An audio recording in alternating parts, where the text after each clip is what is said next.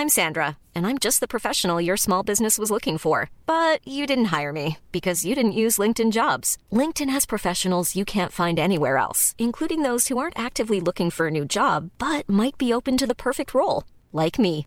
In a given month, over 70% of LinkedIn users don't visit other leading job sites. So if you're not looking on LinkedIn, you'll miss out on great candidates like Sandra. Start hiring professionals like a professional. Post your free job on linkedin.com/people today.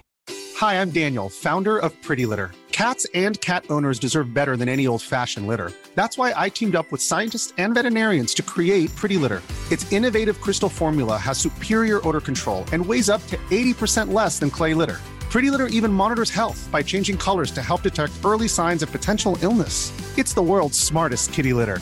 Go to prettylitter.com and use code ACAST for 20% off your first order and a free cat toy. Terms and conditions apply. See site for details.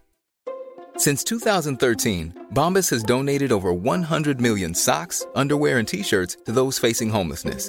If we counted those on air, this ad would last over 1,157 days. But if we counted the time it takes to make a donation possible, it would take just a few clicks. Because every time you make a purchase, Bombas donates an item to someone who needs it. Go to bombas.com/ACAST and use code ACAST for 20% off your first purchase. That's bombas.com/ACAST, code ACAST. Welcome back to the Hardware Unboxed podcast. Episode 5 is right hitting your ears right now. This is a news episode, so we talk about quite a lot of different topics. Xbox console leaks, the Microsoft-related stuff, looking at Zen 6, RDNA 5 they're sort of targeting. So we have a big discussion about that. We talk about whether upscaling and those sorts of technologies are sort of killing games and optimization and how that might affect sort of upcoming consoles if they're heading more down that path. We look as well into the Asus ROG Matrix 4090 that Steve talked about, Threadripper leaks and rumors, DLSS 3.5 Ray reconstruction recap, and a little bit of monitor news from a brand that has been doing things on the dodgy, it sounds like. So we talk about that as well. So yeah, as I said, news episode, let's get right into it. So Steve, how are you doing? We've got a news episode coming up, but it sounds like you also have got some health updates. We were talking a bit earlier. Yes. Feeling better? I am 100%? feeling 95 I'm going to go with. Okay. Good. The throat's still, and my voice still isn't 100% there, but it's much closer than it was last time we had a discussion. And yeah, energy levels are up a bit more. So we're on the mend. It's only been 3 weeks or something. It's a bit crazy. 3 weeks. Nice. All coming together to talk about news and things that we've been testing, and that's it. So all of the news and things we've been testing. So this should run for about 20 minutes. Yeah, we've got a long episode. No, which would be all right. There's actually quite a few things that have come up this week, I think, that are sort of interesting. Why not just get into it? Because I think probably the biggest news of this week that's sort of gaming hardware related has been this massive Microsoft/Xbox console leak, which I think for a lot of people is probably not that exciting if you're a PC gamer, because as we all know, we're not going to be using an Xbox Series X anytime soon when we've got our powerful PCs on hand. But yeah, so this is not a rumor, which I think is probably the most interesting aspect to it. We've got some documents here that were leaked from the FTC versus Microsoft case over in the US. It seems that Microsoft inadvertently attached some documents, the things that were supposed to be confidential and redacted, and made them public by accident. So we've got all this information about their console strategy. And I think to kick it off, there's some interesting things about what Microsoft are targeting for the next generation consoles, and specifically around the CPU, GPU designs and things. I think would be interesting for people to chat about. I guess one of the main slides that we've got from this leak was this discussion of the hardware decisions that they're making, the sort of things that they're targeting. So Microsoft are planning a next generation console for 2028, which I guess is 5 years from now. This document, I believe, was from 2022. So they're sort of looking 6 years into the future.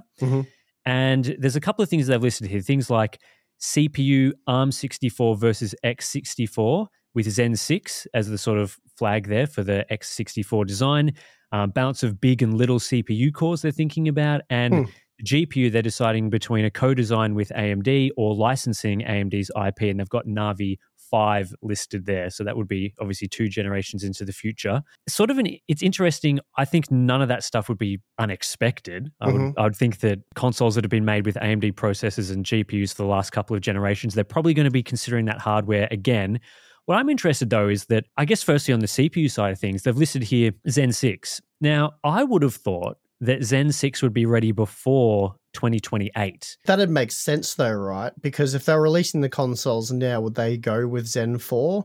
Because that'd be too expensive, right? I would have, again, not a console expert, really don't follow the console industry that closely, but I would have thought they would jump on an outgoing almost platform where, the CPUs are discounted. It's maybe an older process that it's not as expensive to manufacture, because what's the price point for these things? They're usually, they're significantly cheaper than a computer. I would have said $500 US, but then inflation, who knows where that's going to end up. I think you've probably got a fair point there, because with the Xbox Series X, so the current generation of consoles, they launched with Zen 2 inside, and the same year we got Zen 3 processors. So this is like your Ryzen 5000 parts. Those were released in October of 2020, and the Xbox Series X was released in November. So the new CPU generation came a little bit earlier. So yeah, I think that would probably make sense. Yeah, I was sort of thinking, we're probably going to be getting Zen 5, would be hoping next year, sort of making that 2 years since the launch of Zen 4, which would then mean Zen 6, hopefully a fair bit before 2028. Otherwise, we won't have a lot of things to be covering in the CPU space. But yeah, you'd be expecting that probably desktop PC CPUs would be on Zen 7 by then, and then we'd be getting Zen 6 for this next generation console. I would say, people might have this the wrong way, I'd say by the time they're released, in terms of like technical hardware specifications, they're generally outdated by at least a generation, because they're meant to be cost effective.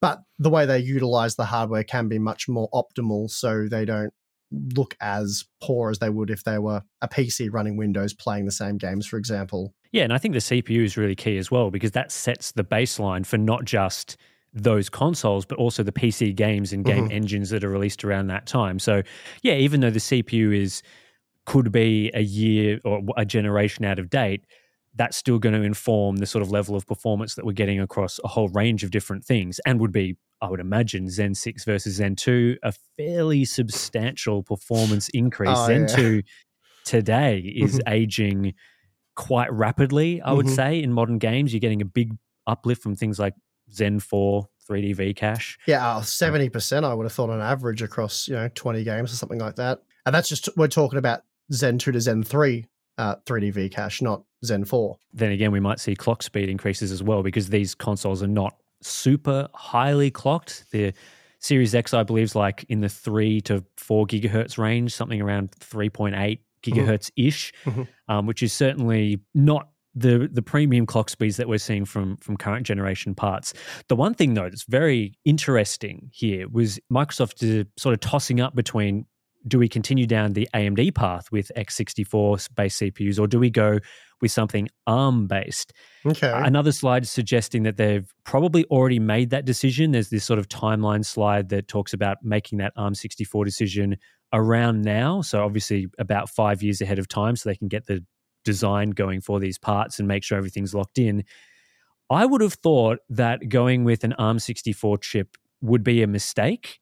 They've already built the last 2 consoles on... Yes, I was thinking compatibility, right? Yeah, they'd have to do sort of like an emulation layer if they wanted to get all the existing games running on an ARM-based processor. And again, I guess there was this whole thinking a little while ago that, maybe x86 has sort of reached the limit and is dead and there's not much going on. But I think that's been pretty easily disproven at this point, that there's still a lot of life in that platform, and going for an ARM CPU wouldn't really be of any advantage, I wouldn't have thought. Hard to say without seeing it, but yeah, probably not. I think there'd be more disadvantages than advantages to that approach, and yeah, compatibility obviously being a big one. And then if you have to do like an emulation layer, that would be very performance taxing. I don't know if that would be feasible. Yeah, I would have thought these days that, we've kind of gone past this whole era of like throw out all your old games and console, and it's all restricted to that one specific console generation, like the games. Like that's not really the way people want to be buying and playing games these days. Like, you want to be buying games that you can play for as long as possible. So supporting that across multiple generations, which has been the sort of whole PC thing, right? Like, you buy games on PC, you can play them effectively forever. Now, of course, there are some issues with older games supporting things and whatnot, but generally speaking, you can quite easily play older titles, whereas consoles in the past, you haven't had that opportunity. But then this whole moving to a similar architecture to PC is hopefully going to allow consoles to do that. So going backwards on that would be very disappointing, I think, for console owners. Yeah, it'd be a massive downgrade, and yeah, it'd make the PC platform look a lot more attractive and more cost effective over time. Yeah, especially if they keep going with like digital games, like the whole push of getting rid of the physical games, moving more towards digital games, then there's going to be, people are starting to build their libraries digitally on console for the first time. Of course, PC games, we've sort of been doing that for a while with Steam, but the whole benefit of, you build your digital library is that as you upgrade your PC and games and things like that, you can still play all those games. Like, it's still all fine. You can still run them. So yeah, getting rid of that wouldn't be great. But then again, like, Apple has kind of shown that you can do emulation to some level of success with their sort of shift towards ARM-based CPUs. So again, I guess it could be possible, but I think that they will stick with x86. I think that's ultimately the decision that they will make. That would be my guess as well, yeah. We'll talk a little bit about the GPU as well, because the interesting thing I found here is whenever you think about a console generation, there's always that thinking of, will they continue to use AMD, or will they even consider alternate platforms like NVIDIA specifically? I guess maybe Intel, because now they've got their sort of GPU division going. But in this document is very clearly listed GPU co-design with AMD or license AMD IP. So it sounds like Microsoft are not even considering switching to an NVIDIA GPU for this sort of design.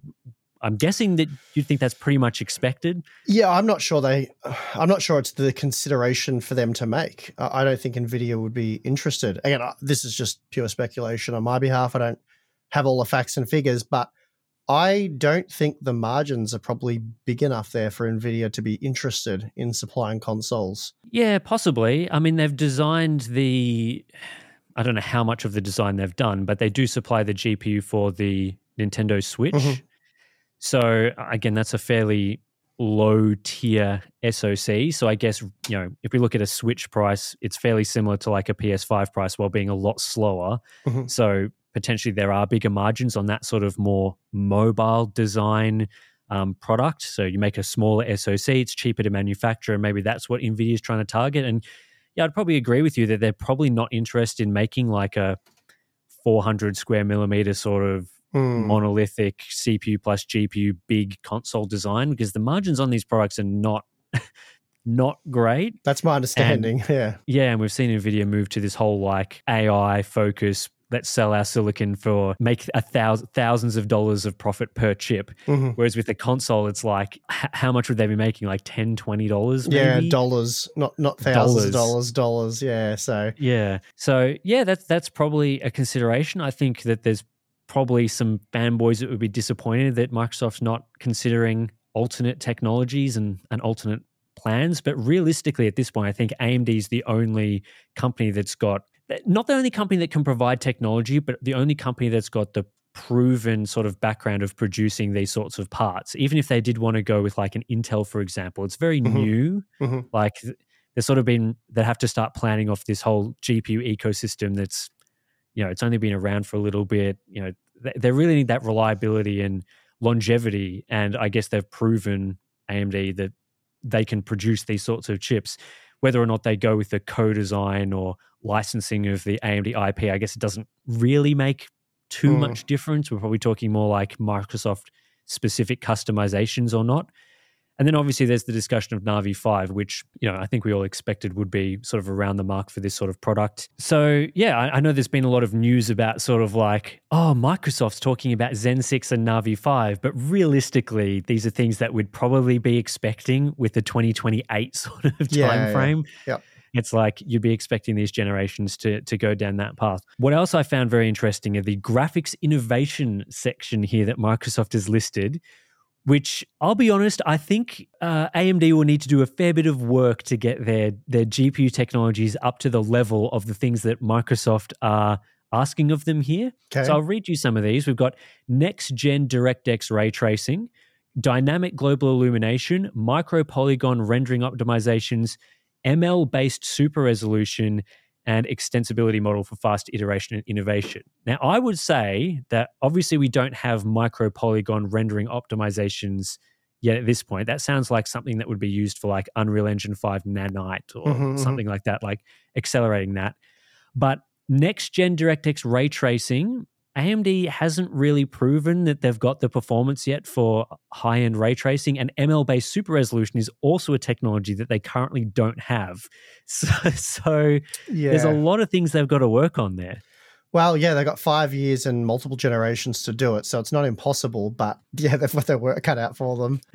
Yeah, they certainly do. It's kind of funny seeing those things in there being like, NVIDIA's obviously got this ML-based super resolution thing pretty much down pat at this point. Like they've optimized that to quite a significant degree at this point. It's running great. And Microsoft's like, yeah, we want that in our next generation console. And now AMD's probably finally got to pull the finger out and maybe improve this sort of thing, because I don't know about you, but I've been disappointed with the level of progress that we've seen from a technology like FSR2 since it came out. Like it's been out now for over a year and it really hasn't changed all that much. It's still very much the same sort of technology that it was, and it seems like AMD's mostly focusing on FSR3 at this point. Well, maybe. So, it's on the box now. Hopefully, it is on the box. Hopefully we'll see it soon, because they are advertising that RDNA 3 supports it. But I mean, well, as you say, technically it does support it. It just doesn't exist yet to support. So we've tested a fair few games now at this point. Have you seen much in the way of like FSR improving since we've seen it? Like, no. I mean, I personally think it's pretty unusable at 1080p. It's average at 1440p. The lower resolution you go, it becomes more clear that DLSS is superior. And then when you get to 4K, I think it's much more even. I'm not saying they're the same, but FSR2 quality at 4K looks really good. Obviously, so does DLSS quality. So less of a concern there, which is a bit of a shame, because obviously that makes it more beneficial for those who are buying really high and expensive GPUs. Whereas if you're buying something like an RX 7600, you'd like a bit of performance boost. I don't know. I'd say upscaling's almost useless on those products. I know people will disagree and think that's a really poor take, but it just looks bad in my opinion at 1080p, like very blurry, very poor quality. Yeah, I would definitely agree with that, especially if we're talking FSR specifically. I think DLSS is also not super amazing final. It's better, but I'm not sure I would use it at 1080p. 1440p, sure. Yeah, 1440p is definitely usable. I think I've got well, actually, by the time this video's come out, the DLSS 3.5 video will be out. In that video, I show the RTX 2060 running path tracing with at 1080p with the DLSS performance mode. Yep. Because DLSS 3.5 only works with the path tracing mode, so unfortunately it's kind of restricted for people who are trying to play it on a 2060. Anyway, not only does that card run that mode awfully, but DLSS at 1080p with the performance mode is disgustingly bad. Yes. Like, really, like, you definitely wouldn't want to be playing with that technology enabled. And I guess it's like quarter resolution. Yeah, it's not really designed for like upscaling from 540p or whatever the actual render resolution is. It's more designed for people with 4K displays. You render it at 1080p and you upscale it from there, but it really doesn't look good. And yeah, so obviously FSR is even further behind in that regard. Like, I think I did some testing in it in Starfield, and oh my, like seriously, it's no good. So I think AMD's got, part of me is like, this is 2028. They've got 5 years to get this right. They've got plenty of time, but then also DLSS 1 was released about 5 years ago at this point, and they've been behind pretty much every step of the way. It took them like, how long was it till FSR 1 came out? It was like at least a few years, and then FSR 2 was then a couple of years after DLSS 2. Yeah, I mean, it's definitely true that NVIDIA is well ahead on that front. But when it comes to the Microsoft Xbox thing, what Microsoft wants and what they're going to get, two probably different things. And NVIDIA is probably irrelevant in that picture anyway, because again, like if Microsoft wants that stuff, AMD can't deliver it, and they're like, well, we're going to go with NVIDIA, then they've got to pay the price that NVIDIA wants to charge to get that technology in consoles. And whether that's feasible or not is a totally different story. Look, maybe NVIDIA wants to make it happen. I'm sure if they want to make it happen, they'll make it happen. Yeah, so it's sort At a of cost. Yeah, exactly. So it's not a situation where you're like, well, if AMD can't deliver by 2028, they're definitely going to go with NVIDIA. It's like, probably not, would be my guess. I can't see NVIDIA's technology ending up in the next gen consoles. Could be wrong, of course. I have no idea really, but just based on the margins and what we've seen to date, I don't think it's a possibility. Yeah, I think we'll see it in the Switch too. But apart from that, I mean, that's not really the sort of Well, performance they already do level the of console Switch. we're Yeah, talking about. it's sort of a totally different thing. So, yeah, I think the issue here is like the way that gamers who are buying a PC will consider buying a GPU is very different to the way Microsoft will consider buying hardware for their consoles. Like a gamer is going to sit here and be saying, especially if you're buying like a high-end product, you'll be like, okay, well, I need to balance like the performance with the features. Like I'm going to be considering not just the frame rate that I'm getting, but DLSS, how's that factoring in? AV1 encoding, NVENC, the quality of the software, things like that. They're all going to be factoring that in. And you also have the opportunity to choose multiple different options. You can pair it with different CPUs. You can really do whatever you want. The whole benefit of the PC platform is doing that. Whereas Microsoft, they produce this list of things that they would like, but much more significant to that is, you know, the finances side, the economics of building a console, like how much it costs to produce. If they go with an NVIDIA solution, potentially they're having to, especially if they want to keep x86 in the play, then that's two separate chips. They'll have to, you know, go with a separate CPU and separate GPU. Does it make the console much more expensive or harder to manufacture or less convenient? You know, maybe they can get NVIDIA to make them an ARM solution again. They've got all those other considerations that we've talked about that don't necessarily make it as attractive.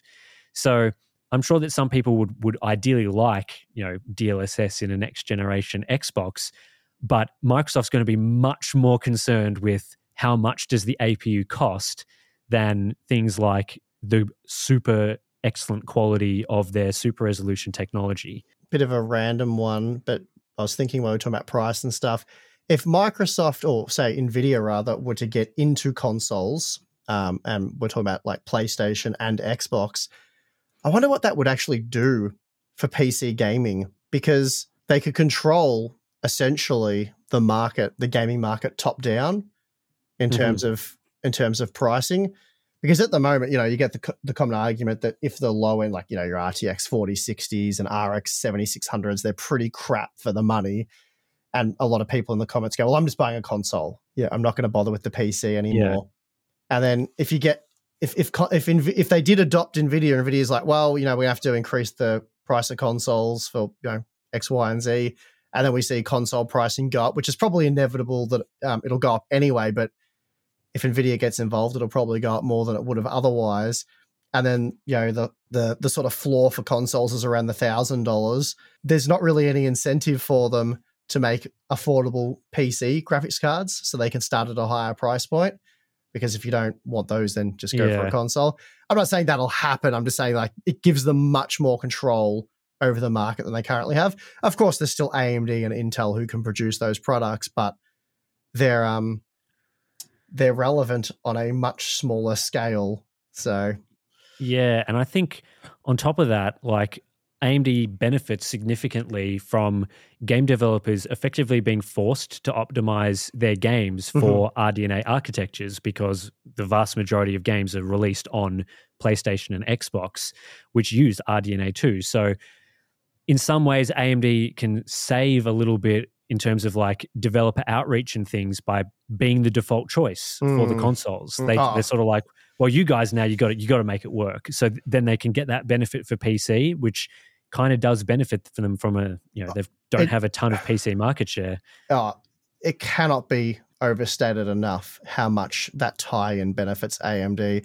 The Radeon division would be in serious trouble if NVIDIA took over consoles. Like, it'd almost be a monopoly. It'd be a death blow. It'd be so bad. Like what we saw with Starfield would be reversed for basically every single game coming to PC. Like the Radeon GPUs would be nowhere.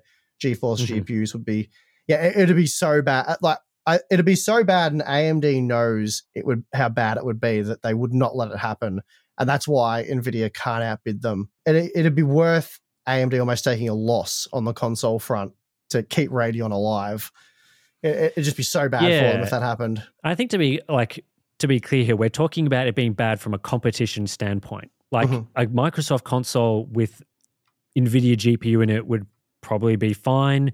PC GPUs technology-wise would be pretty good. Like we would be getting good GPUs and good technology, but without competition, we would be getting them at terrible prices. And when you get this sort of effective monopoly, it then would make it extremely difficult for other players to come in and really shake things up. Like we've seen the difficulties that Intel has had getting their GPUs optimized in a variety of games. They obviously don't have the market share of NVIDIA, which incentivizes developers to optimize for NVIDIA, and they don't have the console play of AMD, which incentivizes developers to optimize. And we've seen them struggle with major titles that have come out recently, things like Starfield. Now, the game does run now just fine, from what I understand, on Arc in Starfield, but at launch, there were sort of some driver issues there. And, that is the situation that we would be facing, but with two vendors instead of one, if we had NVIDIA in the consoles.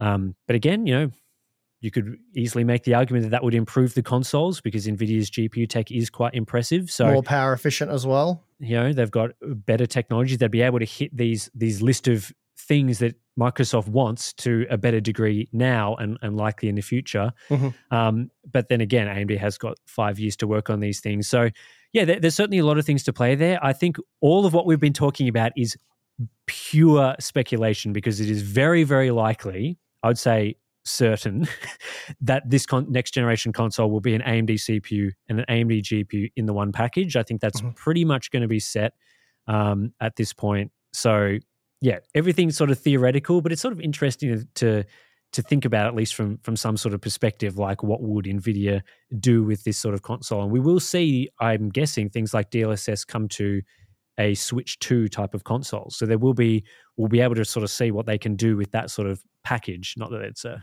fully performant console, but it should be reasonably impressive. One other thing I'm concerned about, though, is relying too heavily on technologies like frame generation for a future game console. Yeah. They don't really list things like frame generation here, but they're talking about AI and using these sorts of upscaling super resolution features. I honestly, I think that kind of technology is very beneficial for consoles because consoles, the performance is so, as I said, they start off at technically a generation behind PCs, generally speaking, and you get 5 years down the track and the console hardware is so embarrassingly bad. You can basically build any new PC for as cheap as possible and it'll smoke a console. So, they start off being world beaters. Everyone thinks they're amazing and they do this and they do that and they're so fast. And yeah, you get sort of, what would you say, even midway through the life cycle of a console and they're pretty bad. The benefit of upscaling and frame generation can, help them maybe not age as poorly as what they have traditionally. But then on the PC front, we saw this coming with this upscaling, reliance on upscaling, and now we're getting like frame generation and stuff. And people are using that to say like path tracing is now possible in games like Cyberpunk and stuff. And opinions are going to vary. I'm not a big frame generation fan. I've tried using it a fair bit. I do not like it. Just don't like it at all. There's a couple of instances where it's not too bad. It works okay. That is heavily reliant on the starting frame rate though. But for anyone who's remotely sensitive to input and stuff, and even just the artifacting and stuff can be very annoying. So I'm not a fan of it. Also not a fan on the reliance of upscaling either. And it'd be good if upscaling was a thing you could enable to take performance to the next level, not sort of have things go backwards and get us to the level that's acceptable, if you know what I mean. Yeah, exactly. Like you want to use upscaling, like a game, you'd want it to be like optimized for, let's say, 60 FPS or something like that. And then you use upscaling to take that to 90, 100. High refresh rate. 120 FPS. Yeah. But what we're mostly getting is optimization for like 30 FPS, and then all the presets have some sort of upscaling enabled, and you need to use that to sort of reach those high levels of performance. And that's something that I would be concerned about as a console gamer going into a next generation, is that there's all this talk with this generation about 30 FPS versus 60 FPS. And we're starting to finally see people criticize game developers for only releasing games at 30 FPS on these new consoles. I think back in the PS4 era, we didn't really see that. Most people were sort of content with 30 FPS. Now console gamers have gotten a taste of 60 FPS in a lot more titles, and game developers are trying to go backwards. Like, they gave people the 60 FPS games, and now they're sort of going, yeah, but we can't give you Starfield unless we run it at 30 FPS and stuff. Yeah. And gamers are like, yeah, no thanks. So my concern would be that game developers target 30 FPS and then use frame generation to give you 60 FPS. The whole reason why 30 FPS is bad is not because, well, it's bad from a number of reasons. It's bad because it sucks. It's very bad. The input's it's crap. Very bad. The motion's crap. But I know what you're getting at. Yeah, it's like the key issue for me, like, I'm not a super latency sensitive gamer, but once we're talking about 30 FPS, I'm a latency sensitive gamer. Oh, yeah, it's bad. And it's if we're talking about generating frames, taking that from 30 to 60 FPS, that's not going to be a good experience and is not going to solve the issue with consoles running at 30 FPS. Like games like Red Dead Redemption 2, which I played on PS4, runs at 30 FPS.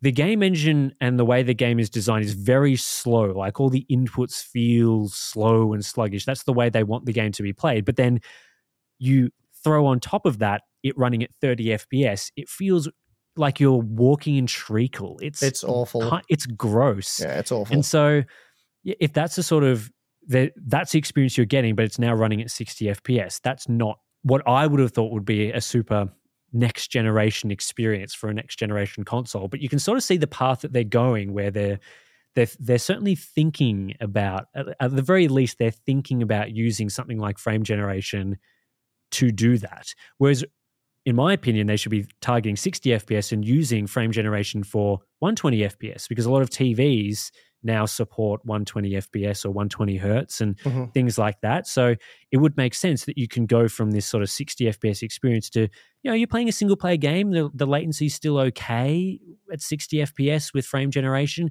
and then you can utilize the high refresh rate capabilities of your TV to a bit better degree. Yeah, I think that's one to play out there. And, we've seen videos from people talking about this whole, is upscaling taking games in the wrong direction? I think the good news is that there's only a few examples where I'd say that's the case. There are still other games that do run quite well without upscaling. Even, you brought up Cyberpunk with path tracing.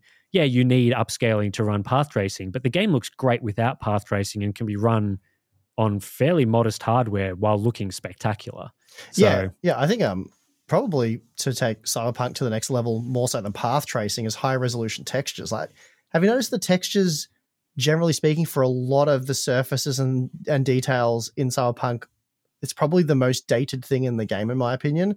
Like, it absolutely needs much higher resolution textures. And yeah, I maintain that just using the standard ray tracing preset with textures that are twice the size, the game would look much better than it does with path tracing, and it would run at much higher frame rates.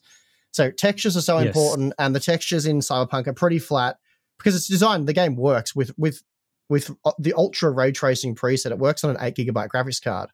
So very low resolution textures compared to what they could be. Yeah, and of course it launched as well on last gen consoles. That's right. Yep. Had only 8 gigabytes of memory, so they had to consider that as well. I think the main issue I've seen, like, I've been testing a bit of Cyberpunk at the moment. I think one of the issues that game has is the textures can look good some of the time, but the texture draw distance is not very good. It's really bad. Just across a road as well. Like, you can see it drop off just in that short distance. And it affects ray tracing because I actually showed my DLSS 3.5 video one of these examples where you walk across the street towards like a window of like a shop front or something. And from a distance away, like a fair way away, it looks like just like a flat glass thing with natural looking reflections. Like, it's almost like a mirror, but it's, like a glassy sort of mirror. The closer you get, you actually realize that glass is got this texture on it that's like smudges and it's dirty and grimy and has all these scratches and stuff. So when you're looking at it from a much closer distance, it's not actually supposed to be producing a mirror reflection. Like it's supposed to be this sort of like gross, dirty, you would get these diffuse reflections and things on it. And so, yeah, I think for that sort of next gen look, like where do we go from Cyberpunk path tracing? It's path tracing plus using 24 gigabytes of textures and things like that. Well, so at least having the option to use up to that anyway. Yeah, exactly. Like you want to be able to step back and the ray tracing still look like the window has got some sort of texture applied and things like that. So again, I still think, we can criticize the textures. The Cyberpunk is still the best looking game on PC at the moment, in my opinion. It's definitely up there. Yeah, that's probably somewhere that, things will have to go. And I think we've talked a bit about how at least in my opinion, games should be giving people that have 16 gig GPUs and 24 gig GPUs some sort of setting that they can utilize that takes that experience to the next level. Because still give people that 8 gigabyte option if it's possible and easy to integrate and things like that. But ultra texture packs and things would be quite nice in some of these titles. Yes, certainly something to take advantage of PC. That's right. Not to derail the conversation, but talking about upscaling on PC, the other problem with upscaling when you're reviewing a graphics card, I think a lot of people like to treat DLSS as just this, this static feature. Like it has DLSS, so therefore that means something. But DLSS means something, in my opinion, quite different on an RTX 4090 than it does an RTX 4060. And that comes back to the resolution that we were talking about earlier. So typically, if you have an RTX 4090, you're almost always going to be playing at 4K, I would say 1440p minimum. If you're playing at 1080p, you probably don't need DLSS anyway. But at 4K, there's certainly a lot of reasons to use DLSS on an RTX 4090. When you do so, the quality mode is probably going to be ample and you're getting a really nice high quality image. So that's great.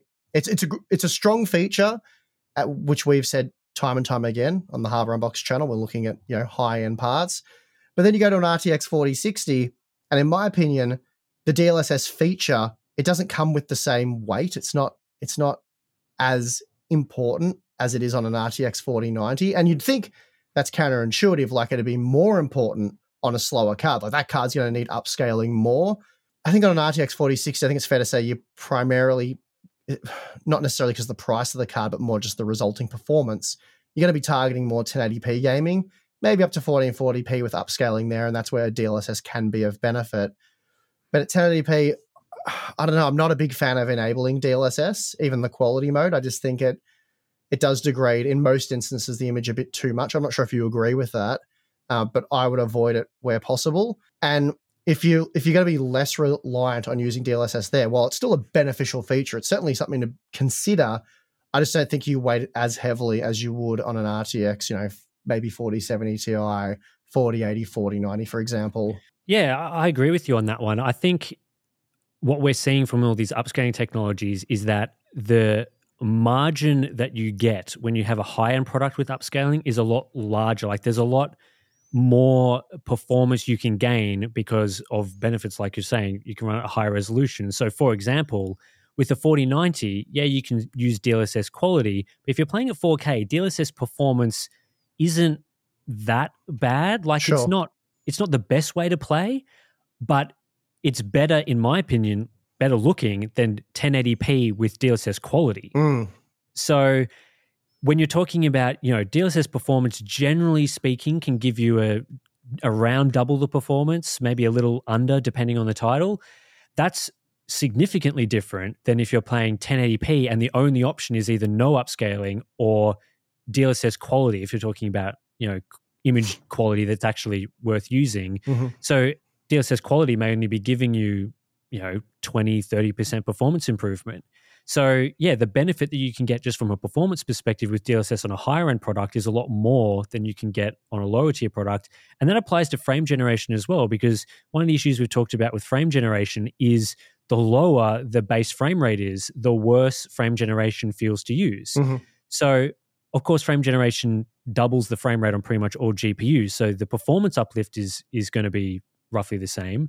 But on a 4060 type product, maybe you only have the performance to run at 40, 60 FPS-ish natively, whereas on a 4090, you're running it at 100 FPS natively. in which case frame generation runs really quite well at a 100 FPS base frame rate.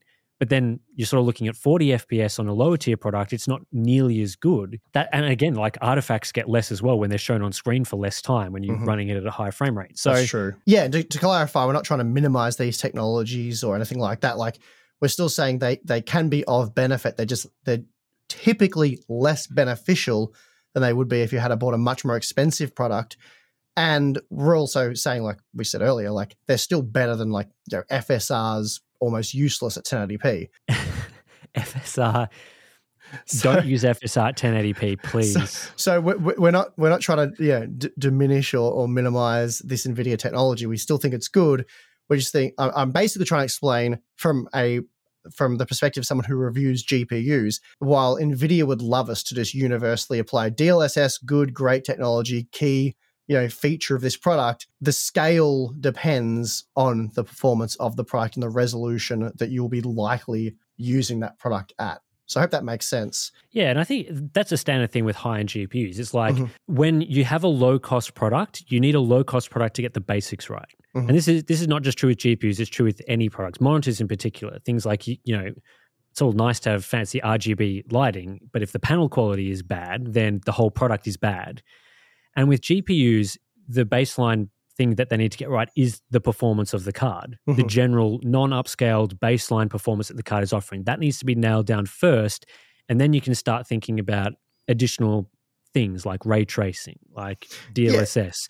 And so the higher tier product you get, the more you should be expecting those features to benefit you because they've already nailed the performance. And then you're sort of looking at all those feature ads, whereas with a low tier card, DLSS may provide a benefit, but if they haven't nailed that performance, especially with like a 4060, you look at it, it's not that much faster than a 3060. They haven't really nailed the basics of the card. They've gone backwards in VRAM from 12 to 8 gigabytes. They haven't nailed the performance of that card. And you can say very similar things to the RX 7600. That card is very similar to the AMD's previous products. They haven't really nailed the baseline performance that card should be offering. Yeah, no, I totally agree with that. Better products, better baseline is where you want to start, not having to rely on Band-Aid solutions to make them usable. You want them to be pretty good to begin with. Yes. Let's go the other way. Let's talk about your $3,200 GPU. No, that's a good buy, that one. Good value. Now, in the video, I want to bring you up on something. You said that you can't afford a $4,000 GPU. Can't do it.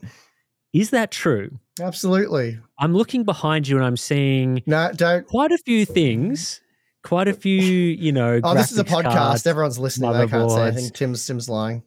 And you told me in the video that you can't afford this $3,200 GPU. What's going on there? I don't know. You put me on the spot, Tim. I can't wriggle my way out of this one.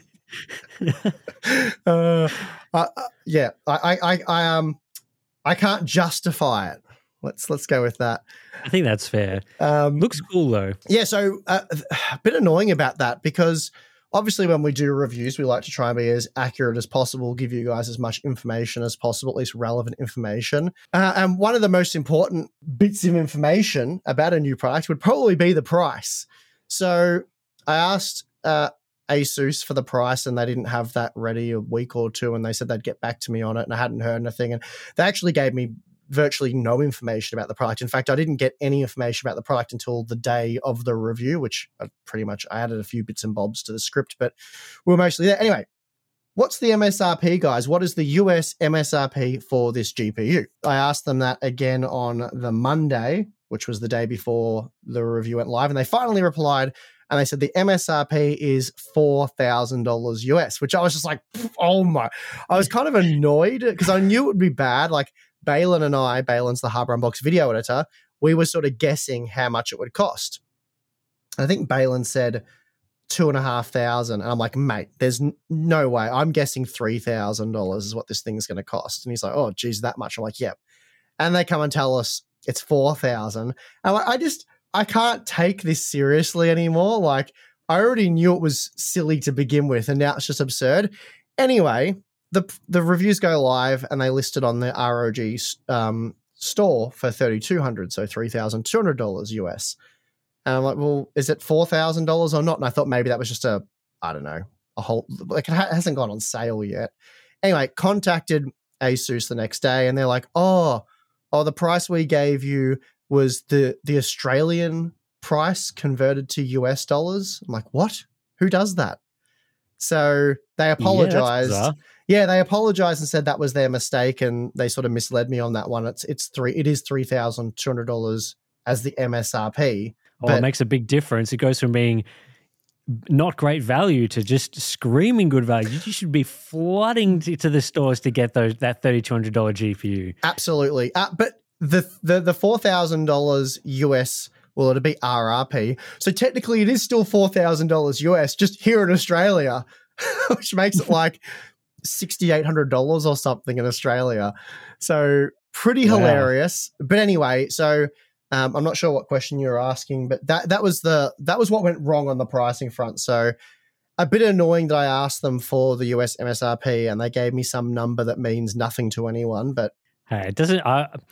It's good to get the number right to know that it's actually $3,200, but it really doesn't change much about the product. Whether it's $800 more in that price tier makes no difference. I said that to Bale and I said, thankfully this doesn't, because if it actually made the product reasonable value or, it changed the conclusion, or I'd have to delete the video because they gave me the wrong price, redo all of that work. So thankfully, $3,200, $4,000 doesn't change anything I said in the video about it. Not that I really concluded whether or not you should or shouldn't buy it, because I basically said this kind of product isn't really a product whether I tell you whether or not you should buy it. I just let you know what it does, how it performs, all that kind of stuff. And if you're the kind of person that wants to spend that sort of money on a GPU, then you'll have all the information you need to go ahead and make that well-informed purchase.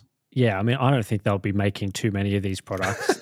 These are the sorts of products that companies often make where it's designed to just show off how good the company is. Like you want to get people excited and hyped about ASUS ROG products, or ASUS ROG products, as they say. So you go and make this ridiculous overkill, super expensive, super cool looking product. And the goal of it isn't to actually sell it. The goal is to make it seem like you've got the best GPUs and the best products on the market, so that people who are buying a much more reasonable product, something might not even be a 4090, it might be an Asus 4070 or 4060, they go, oh, well, I saw that ROG Matrix and that looked pretty cool. So maybe an Asus 4060 is what I should be getting. I think that's a fairly common strategy that we see from these sort of Halo tier products. And people, because you see people in the comments saying like, why does this product exist? Like, it's people who are probably interested in this could just get the same performance from the ROG Strix model or theoretically other high tier 4090s. And if you're going to go with liquid cooling, I mean, a lot of people in that sort of price tier would just be doing their own, custom sort of put a water block on it, go crazy with that sort of thing. But yeah, it's really to sort of it's kind of like just a marketing product, really. That's the whole goal of it, at least in my opinion. Well, yeah, I mean, it'd be really, and we'll never know, but it would be interesting to know how many of them they made, how much money it made them, all that sort of stuff. But I reckon they might not even sell like 100 of them. Like they'd probably make a few to get them out to reviewers and things. Sure. But as for actually selling them, probably a number in the hundreds at a guess. Yeah, I've got no idea. We would have to wait till it goes on sale and speak to retailers. But anyway. QH Freddy from our Discord has asked us, why did you review this AIB GPU in particular? Because we haven't been doing a lot of other AIB GPU reviews, at least like standalone reviews. You've been doing a bit of them in your reviews of certain GPUs, but why did you review this one? I don't know if I have a interesting answer, really. I mean, the timeline sort of goes, we went to Computex, we visited the Asus booth, chatted with the employees there, and they said, have you checked out the new ROG Matrix 4090 card? And like, yeah, we looked at it, looks pretty cool. They're like, it's got liquid metal, it's got this, it's that. I'm like, yeah, it looks pretty awesome. And then they said to us, we'll get you a review sample when they come out. I said, sure, okay. And didn't think much more of it. Many months went by, and about a month later, about 3 weeks ago, they sent me an email saying, hey, you've got the ROG Matrix is on its way to you. You've got a sample incoming. I'm like, oh, okay. And they said the reviews can go up on the 19th. And that was sort of it. I'm like, all right, I'll have a look at this thing. If it looks interesting, I guess we'll do a video on it. I got the card. I'm like, this looks pretty cool. And I thought about it a bit. I'm like, do I want to cover this? Will it be worth the time investment? And I was like, well, we could pull it apart. We could rip the card right down. That could be fun. We could chuck, some thermal paste on there and see how much difference the liquid metal actually makes. We could maybe chuck on a cryo sheet. I've had it in our calendar, which Tim will be aware of, cryo sheet testing on GPUs and CPUs and stuff for about 3 months. And I've not got to it. So I thought, hey, maybe this is a good excuse to do that testing as well and sort of tie all of that into the one video to make it a bit more interesting. And that's why I did it. There was no real other reason. I mean, if interesting products come our way, we'll generally look at them. It wouldn't have been something I would have requested, to be perfectly honest. But the video was quite popular. People enjoyed it. So it turned out to be a success. But there's really no reason why that one in particular, apart from the fact that it's just absurd. It's just crazy. Like, it's unlike anything else. But yeah, I think MSI maybe offered one of their liquid cooled Supreme X models or whatever. And I ended up looking at just one of the air cooled ones because I thought that would be, more relevant to our audience. So I looked at that instead, given the option.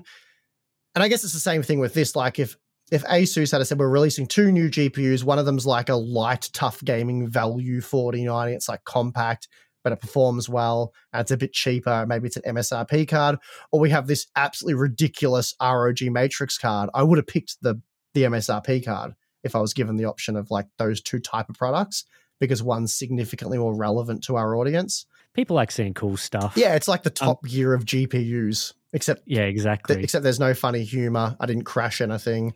Before we move on from Asus stupid products, you triggered this one with me when you said, what did you say, Asus or something? Oh, Asus versus Asus. Yeah, so I'll tell a little bit of I think it's a bit of a funny story. I don't get out much, guys, so don't give me a hard time. But we did our first ever ad spot with Asus about a year or 2 ago now. Probably 2 years ago now. I don't remember the exact. It was a little while ago. Anyway, they wanted to advertise one of the products that we thought was good, and maybe it was a decent. It was a motherboard or something. And yep, sure, we're happy to advertise that. It's a good product. So they approached us. We made the ad, and they said the ad's great. The only problem is you've said Asus, because that's how I've always said Asus, and I thought that was correct. And they said you're mispronouncing the name. I'm like, okay, how do I pronounce the name? And then they sent me something that was Asus, and they said that's how you say it. So that the higher ups in the company had told my contact it's Asus. And I'm like, that's weird, because I've got 3 different videos from your official YouTube channels, and they all say it different. Like, they say it differently in the UK, they say it differently in America, and I think one might have been English speaking in Japan or something like that. Anyway, and I'm like, so what is it? Like, and then it turned out it wasn't Asus, it was Asus. But conveying that to me was way more difficult than you'd probably imagine it would. It was much back and forth. I did like 4 recordings before we actually got the A, like g'day, A, and then Sus. Because I think in the US, a lot of people say Asus. Yeah. It varies. Anyway, there's about 6 different ways to say it.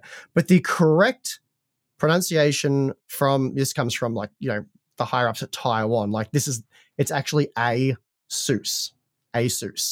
So it's one of the less optimal ways of saying it, I would have thought. But anyway, that's what it is. So we finally got there in the end, and we ran the ad, and I kept saying Asus for ages. And I've reprogrammed my brain, which isn't easy because it's not easy to program it initially. So reprogramming is even more difficult. But I now say Asus all the time. Yes. Yeah, so now I would have thought Asus, they say that the name Asus originates from Pegasus, as in the winged horse from mythology. Mm-hmm. Now, Pegasus, not Peg-Asus. That's right. Right? So I would have thought that Asus is closer to the word Pegasus than Asus. But it's so much easier to say. It is a lot easier to say. But anyway, that's just my thoughts. If it's based on Pegasus, then maybe Asus is not. Anyway, we'll move on, because that's always frustrating. I'm still in the process of reprogramming my brain to say Asus every time. It is difficult. It is. It's harder than it should be. Dealer says 3.5 ray reconstruction. Let's talk about this as well, because by the time this video goes out, we can officially talk about DLSS 3.5, and you, the viewer or listener listening to this, if you do have Cyberpunk, you will be able to check out DLSS 3.5 as well for yourself via the 2.0 update, which will be out at this point. So I've been spending the last week or so looking at DLSS 3.5, and to me at least, I think this technology is more compelling than frame generation. I think out of the gate, they've done a better job with it than frame generation. Obviously, it's supported on more RTX GPUs, but something I said in the video, I know, Steve, you actually haven't watched the video yet. I probably should have uploaded it for you. I'm in the dark. You're in the dark. So one of my issues with ray tracing has been the actual quality of ray tracing isn't that impressive a lot of the time. Like either game developers don't use enough ray tracing, so you get examples like F1 where it's like ray trace shadows you cannot tell the difference between. It's just totally pointless, takes your performance. I was going to say, you can tell your frame rate halves. That's pretty much the only indication playing those games. And there are many examples of games that do that. And then there's another bunch of games where you've got like medium performance hit ray tracing, but then the quality isn't that impressive. Like you get these reflections that are really low resolution, they sparkle and shimmer and do all this, like they just look gross, and there's a lot of obviously processing going on. And then you get your sort of like Cyberpunk path tracing examples, which just brutally destroy your GPU. And yeah, I feel like part of the reason why at Hardware Unboxed we haven't been as keen on ray tracing is that we've tested it, we've turned it on, and we're like, I don't know, are those visuals worth the performance hit? Like it's not the resolution of the screen space reflections is actually better than the resolution of the ray traced reflections, except now the ray traced reflections work in some other situations. I feel like there's been too many examples of that. Whereas when you turn on ray reconstruction in Cyberpunk, the quality of the ray tracing is largely significantly improved. There are some areas where it does make it look worse. So obviously NVIDIA has got some work to do there to sort of optimize some of these edge cases that you'll see in the video. But on the whole, things like reflection resolution is a lot higher.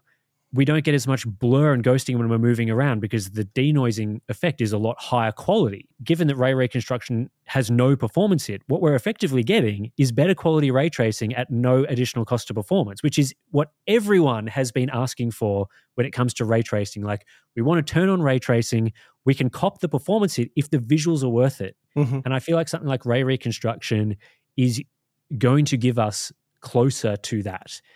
And that's why I'm, at least personally, more excited about that sort of technology than something like frame generation, where the use case of I like frame generation. I'm not as much of a hater as you maybe. Maybe hater is a bit harsh, but there are some scenarios where frame generation is great, but there are a lot of scenarios where I wouldn't use it. Whereas ray reconstruction, I feel, should be enabled all the time. Yeah, that's sort of some of my thoughts if you didn't end up watching the video. The downside, though, is that with Cyberpunk, you can only use it with the path tracing mode for now. They are planning to add it into the standard ray tracing effects later, which will open it up to more users, because right now it's all well and good to say that ray reconstruction works on Turing RTX GPUs, but a 2080 Ti is not powerful enough to run path tracing at all. So they've kind of, goes both ways a little bit there. But yeah, I think once we start seeing something like this enabled with standard ray tracing effects, it's available across all RTX GPUs, then people will start,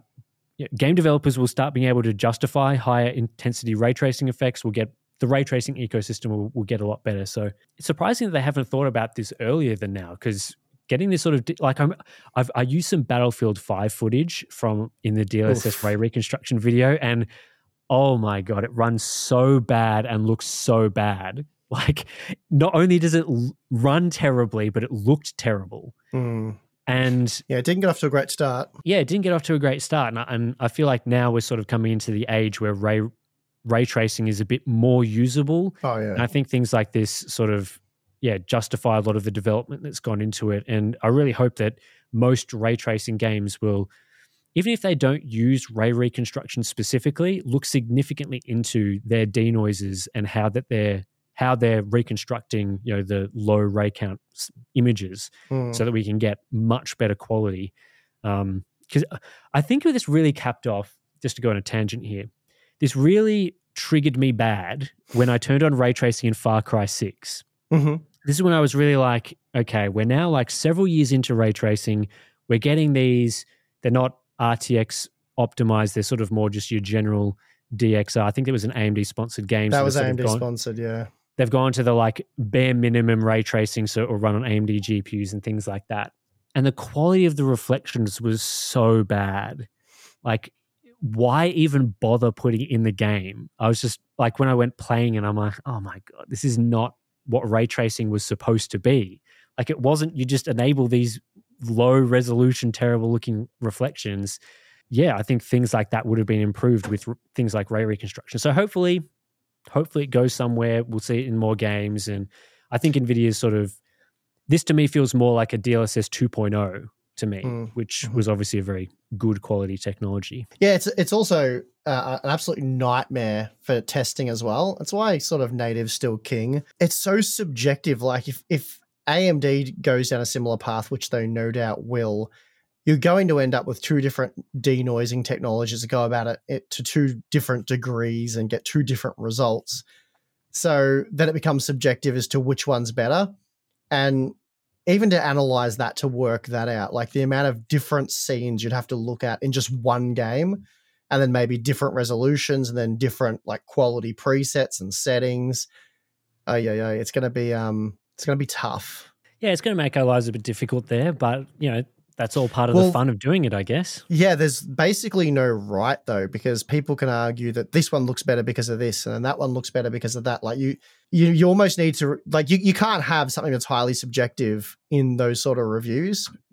That's just why Apple comparisons, native testing is king, because you remove all of that noise, all of that nonsense, all of that BS from the equation, and you just get the actual result. Because anyone who prefers NVIDIA is going to be like, this looks better, or if you prefer AMD, they're going to make a justification for why theirs is better. And we're already seeing that. Like, we've come out and said DLSS is the superior upscaling technology, but then, you get bashed left and right from people who prefer AMD because they'll make any kind of random justification for why FSR is better. And it's not that we care about that side of things so much, but it's more when you make a recommendation for a product, or these days we don't really give, at least in most instances, like, buy this product because it's better. Like, buy the Radeon RX 7800 XT because when it was launched, it was $100 US cheaper. So it's definitely better than RTX 4070. Like, we'll lean on that value and say, for people who don't need, they don't mind that you don't get DLSS, which is a bit better, or you get the less mature ray tracing, so the ray tracing performance is not as good.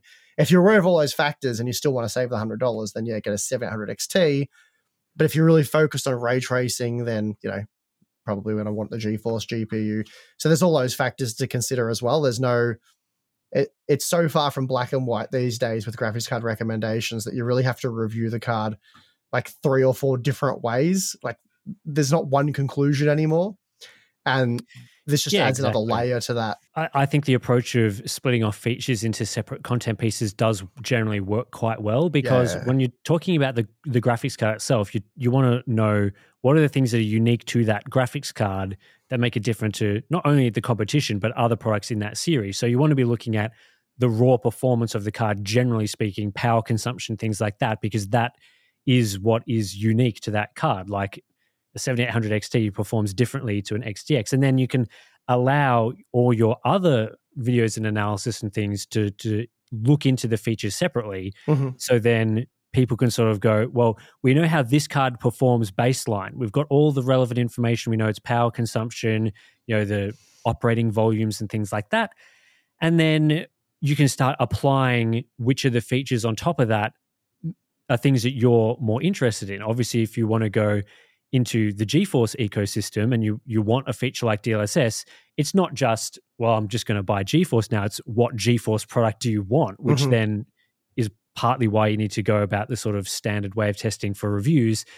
So yeah, I feel like that way of going about things, and again, it can get very repetitive. Like, you don't want to be going into every single review having to be like, okay, now we've tested the performance of these cards, the only thing that's actually different, and now we're going to have to spend 20 minutes recapping how DLSS is different, how video encoding is different, how driver features are different, and driver support and compatibility, because the reviews would be unwatchable. Like, yeah. Looking at those key features and dedicated content that takes an enormous amount of time and energy to create in their own right is the way to go about it for sure. Because you just can't. They're not feasible for a ton of reasons. One, which you just talked about, it makes the review unwatchable because it's 40 minutes long or more. And then the amount of time that you'd have to invest into every review to like do that testing or whatever, or rehash that testing, it's just not worth it. And it's repeating testing for no reason too, because you know, if you test DLSS and you look at it across a variety of resolutions,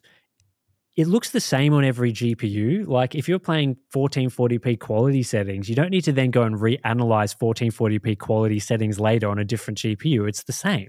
Yeah, you want to be able to say that, generally speaking, DLSS is superior to FSR in terms of image quality, especially at lower resolutions. And I'm not going to dive in and justify and explain why that is. If you want more information, our opinion, go watch our dedicated content. Frame generation can be a useful technology. Typically speaking, it's only useful for those who play single-player games. And ideally, the base frame rate has to be in a specific window. If you want to learn more about our opinion on that and all that information, we have a dedicated content piece on that. Like, you don't want to, because those videos you've done on those subjects are very long and very in-depth. So it doesn't make sense to drag all that information up again. I think my DLSS comparison video was like half an hour. I think DLSS 3 was like nearly 40 minutes. So if you had to put that on every video. Yeah, now you got DLSS 3.5 ray reconstruction. So and it's just like, it's just assessing these things as they go along. Like, okay, it's going to create a few more headaches for reviewers because now image quality is getting more different between different products. But that's just something that you look into over time. You sort of reevaluate how you're going about things over time. You know, DLSS 3.5 is not going to make a big impact at the moment because it's not in very many games. You know, its impact is obviously only for ray traced scenarios and things like that. But obviously, if it becomes, you know, more relevant as time goes on, then you'd want to be focusing on that more in reviews. Like, you emphasize it more depending on how relevant the feature is. And then maybe AMD comes out with a competing feature, and then maybe you dial it back a little bit because now the gap between NVIDIA and AMD might have been massive, and now AMD's got a solution that's in a variety of games that is, you know, it's taken that gap from 50% down to 10%. So then you don't need to emphasize it as much, but, you know, could still be a little better. So you need to still reference it. And that's just the sort of way that we would approach these things. But obviously, you know, NVIDIA and AMD to a degree, they're always looking for technologies that give them an advantage.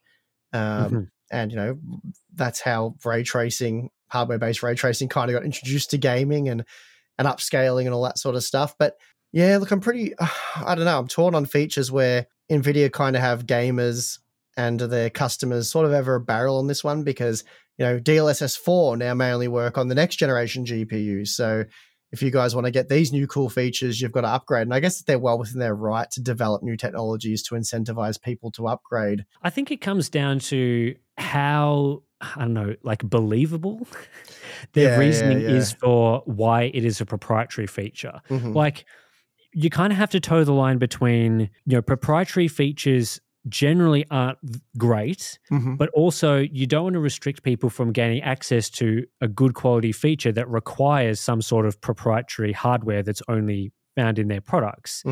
So you kind of tossing up those two things. And I think at least with something like ray reconstruction, they have enabled it on all RTX GPUs because they probably weren't able to justify why it didn't work on, you know, just 40 series products. And NVIDIA has said things like, you know, frame generation only works on our latest and greatest products because of our optical flow accelerator. And, you know, DLSS only works on NVIDIA GPUs because we've got it to run on tensor cores. Now, people have sort of said and criticized that in the past, being like, well, we're not really sure how much of the tensor cores are used, and we're not really sure how necessary the optical flow accelerator is. At least there's some justification being made there. Whereas, if they sort of just made this feature and they're just like, well, you know, this just runs on the shader cores, but it's driver locked to NVIDIA, that's not really a very good excuse, is it? Yeah, until you can prove that, though, it's an argument that's not worth having. Final topic for this podcast I want to take a look at is something that we've covered previously, as in we've reviewed Doe/Eve monitors previously. We won't be doing that anymore. But also this article is very funny. Very, very amusing to me as a reviewer. So basically, over on The Verge, Sean Hollister is their senior editor here, who a couple of weeks ago was putting to the test some of Doe/Eve's dodginess, let's say. So back to sort of give a recap of this, back when I tested the Eve Spectrum 4K, back when Doe was known as Eve, I wasn't super convinced, I wasn't that trusting of them as a brand. So instead of accepting their offer for a review unit, I decided to buy the product myself, which I do sometimes for other products anyway. But I just thought in this specific example, I'm not super confident in this product and this company and their ability to send products. So I bought one, and there's a whole bunch of hassle there. They took a long time to send me the monitor. It cost a lot of money to send. It wasn't really, after all these delays and things, it kind of really reduced the value proposition. But at the end of the day, I did receive the product. I wasn't super happy with the customer experience, but I got it eventually. But a lot of other people have been complaining over the years about Doe/Eve products doing this sort of process where they would very early announce the product. So way before other competitors would get their sort of similar monitors out, they'd open up pre-orders for the product at a very attractive low price. And then over time, the closer they get to the launch, they would raise the price more and more. But typically what would happen is that, these products, they'd say, oh, this is coming out in, 2021. And then it gets delayed to 2022. And then it gets delayed to 2023. And by the time that customers get it, all of their competitors have already produced products at a similar or lower price. And then there's all these refund issues where customers can't get their refunds from the company, or the products just are never shipped, or they're cancelled. You look at places like Reddit, you look at the feedback, and it's suspicious at the very least to see a lot of people saying, hey, I pre-ordered this product, I paid the super low price, I've never received it, you claim the product is in stock on your website, but why haven't you sent me the pre-order product? If it's in stock, why haven't I got the monitor? So anyway, Sean over at The Verge, he put that to the test by sort of asking customers of Eve whether or not they've received their refunds and stuff, because Doe came out and they said, hey, we're now refunding our customers. We're definitely refunding people. We're definitely shipping products. We're resolving all of these, negative, feedback that we're getting. We're improving our reputation. We want to improve. So we're creating this form. People can fill out a form and they'll get their refund. And so Sean at The Verge was like, all right, well, we'll see whether you actually do that then or not. And it turns out they didn't do it, which is very funny to me, because why on earth would a company say, we want to improve our reputation, we're making this form for people to fill out, and we're going to be refunding people? And why would they then expect that a tech journalist is not going to follow up on that to make sure that when people fill out the form that actually they do get their refunds? So basically, they've reached out to 42 current and former Doe customers representing nearly $50,000 in sales. And they say that most say they continue to be ghosted even after filling out the company's supposedly rapid response form. This is just obviously their reputation is really terrible at the moment, but why would you make a promise of refunding customers to a journalist to then not refund the customers? That's just 101 basic level stuff of what you don't do. Mm-hmm.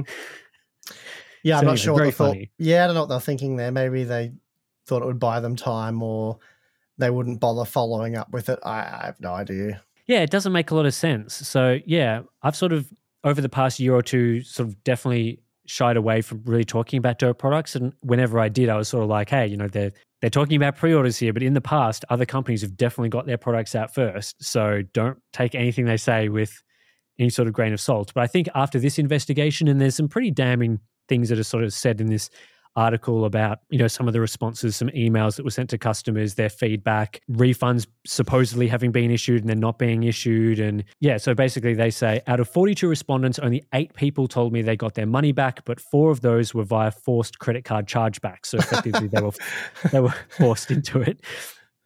So basically they had about 4 out of 42 people getting refunded through a more genuine traditional way. So it's really bad stuff.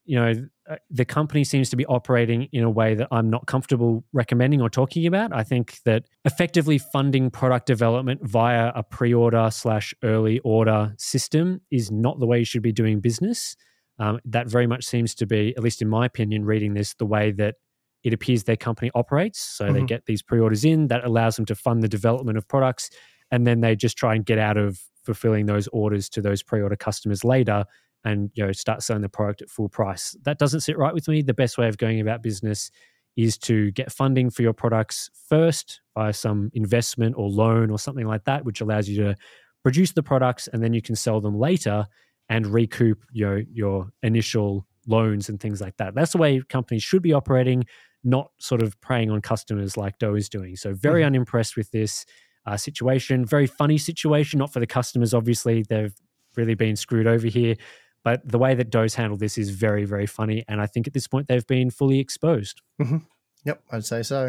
All right, let's take a break. It's been a longer podcast episode than expected, and we'll come back and we'll chat about our boring lives. All right, we're back. And we've had some boring lives going on. Both of us, I don't think, have been doing too much, but I'm not letting you get out of this one, Steve. Friday night, last week, the Demons. The Melbourne Demons. I didn't watch the game. How did it go? You can't tell me you didn't watch the game. That's I've BS. not heard. I've not heard the result.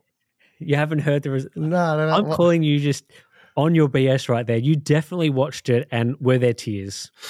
No, I wasn't shocked, to be honest. I thought, to be fair to them, I think they generally played pretty well. I mean, obviously, conversion was a problem again.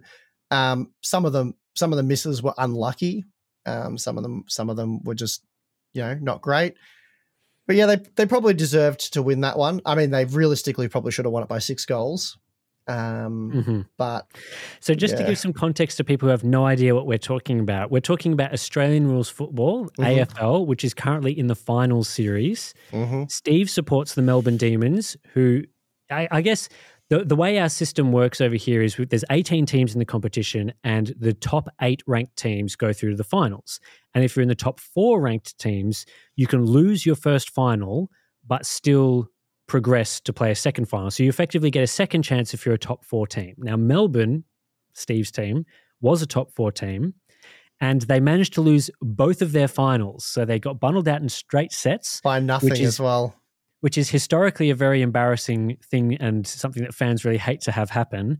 But the reason why Melbourne lost both of their games was that in both matches, they did not kick accurately. So they did not kick their goals accurately enough and ended up losing because the other team kicked their goals more accurately. And in this specific game on the weekend, they lost in the last minute of the game, which was... I kind of felt bad for you. I wasn't going for the opposition. I was going for Melbourne. So it was a little bit heartbreaking to see as well. But yes, I imagine that... I wasn't stoked. So let's move on to the next topic. The next topic was Port Adelaide lost in the same fashion, which was very funny to me as an Adelaide supporter. Yes. So, they got a bit more smashed, to be fair. They did get smashed. They weren't... I mean, Melbourne were very in control of that game. Apart from the fact they lost it, but it was the same the week before. But yeah, no, other than yelling at my TV. You didn't break her or anything? No throwing of remotes? Or... No, thankfully, I can't afford to buy a new one, so I had to be restrained. I did a bit of work outside. We're in the process of moving 40 ton of gravel, so we're doing a bit of landscaping and stuff. I've got some cypress timber delivered. I'm going to make a few outdoor benches and things. So I'll be doing that next week. Nice. I'm hoping next week I can finish my monitor stand, but that's still a work in progress. But functionally, it is usable at the moment and is being used. We just built, so the video will be on the channel, I think maybe Saturday night. So in a couple of days from when we're filming this. My youngest daughter, Tessa, we've built her a computer, which for those of you watching the video can possibly see it in the background somewhere there. But anyway, we built her a computer. That was a bit of fun. Unfortunately, she got the influenza thing that I had, but she's sort of on the mend as well, but she's a bit behind me. So she was a bit sniffly or whatever and wasn't as talkative as she normally is. But her birthday's coming up in a few days. Promised her the new computer. Her old computer, which we show in the video, was starting to really fall apart. And she's got massively into Adobe Photoshop. She loves art and all that sort of stuff. Nice. So she's got into that big time. So the new computer runs that much better. and she's having a blast. So I'm about to go, once we wrap up here, I'm going to go take that in the house and set that up, which requires running cables through plaster and stuff. So that'll probably take me about an hour to get that all set up. But once it's set up, it's all neat and tidy and really cool. Nice.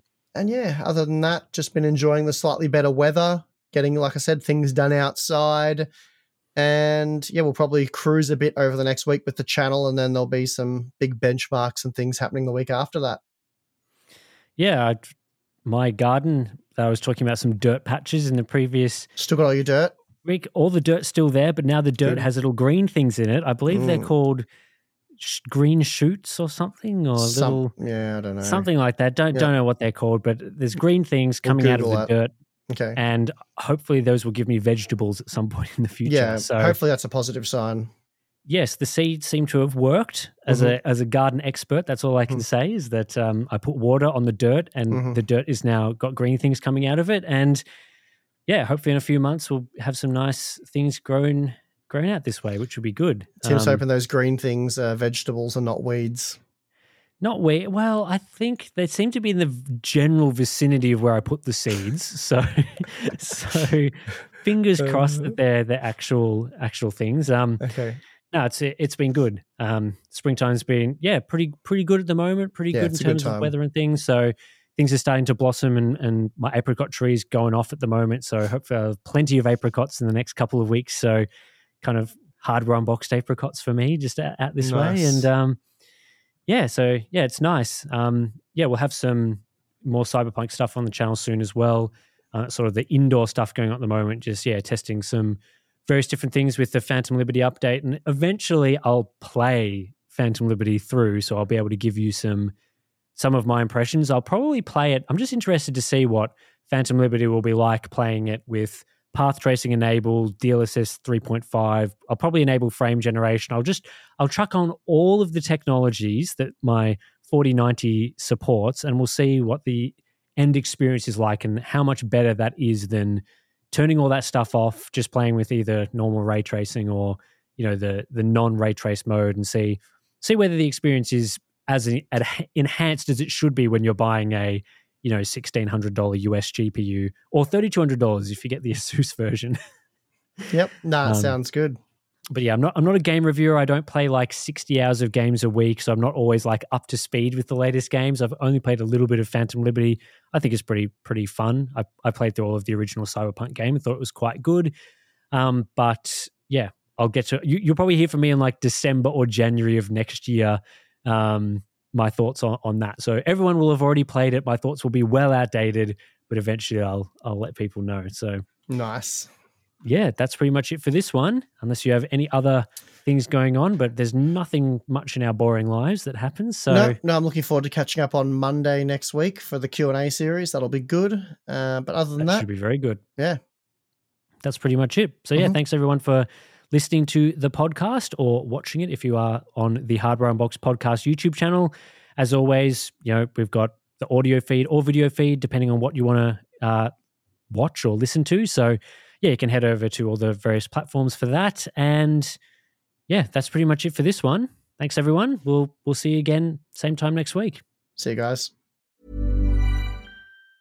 Mom deserves the best, and there's no better place to shop for Mother's Day than Whole Foods Market. They're your destination for unbeatable savings, from premium gifts to show-stopping flowers and irresistible desserts. Start by saving 33% with Prime on all body care and candles. Then get a 15-stem bunch of tulips for just $9.99 each with Prime. Round out Mom's menu with festive rosé, irresistible berry chantilly cake, and more special treats. Come celebrate Mother's Day at Whole Foods Market. Planning for your next trip? Elevate your travel style with Quince. Quince has all the jet-setting essentials you'll want for your next getaway, like European linen, premium luggage options, buttery soft Italian leather bags, and so much more. And it's all priced at 50 to 80% less than similar brands. Plus, Quince only works with factories that use safe and ethical manufacturing practices. Pack your bags with high-quality essentials you'll be wearing for vacations to come with Quince. Go to quince.com/trip for free shipping and 365-day returns. Hi, I'm Daniel, founder of Pretty Litter. Did you know cats tend to hide symptoms of sickness and pain? I learned this the hard way after losing my cat, Gingy. So I created Pretty Litter, a health monitoring litter that helps detect early signs of illness by changing colors, saving you money and potentially your cat's life. Pretty Litter is veterinarian developed, and it's the easiest way to keep tabs on your fur baby's health right at home. Go to prettylitter.com and use code ACAST for 20% off your first order and a free cat toy. Terms and conditions apply. See site for details.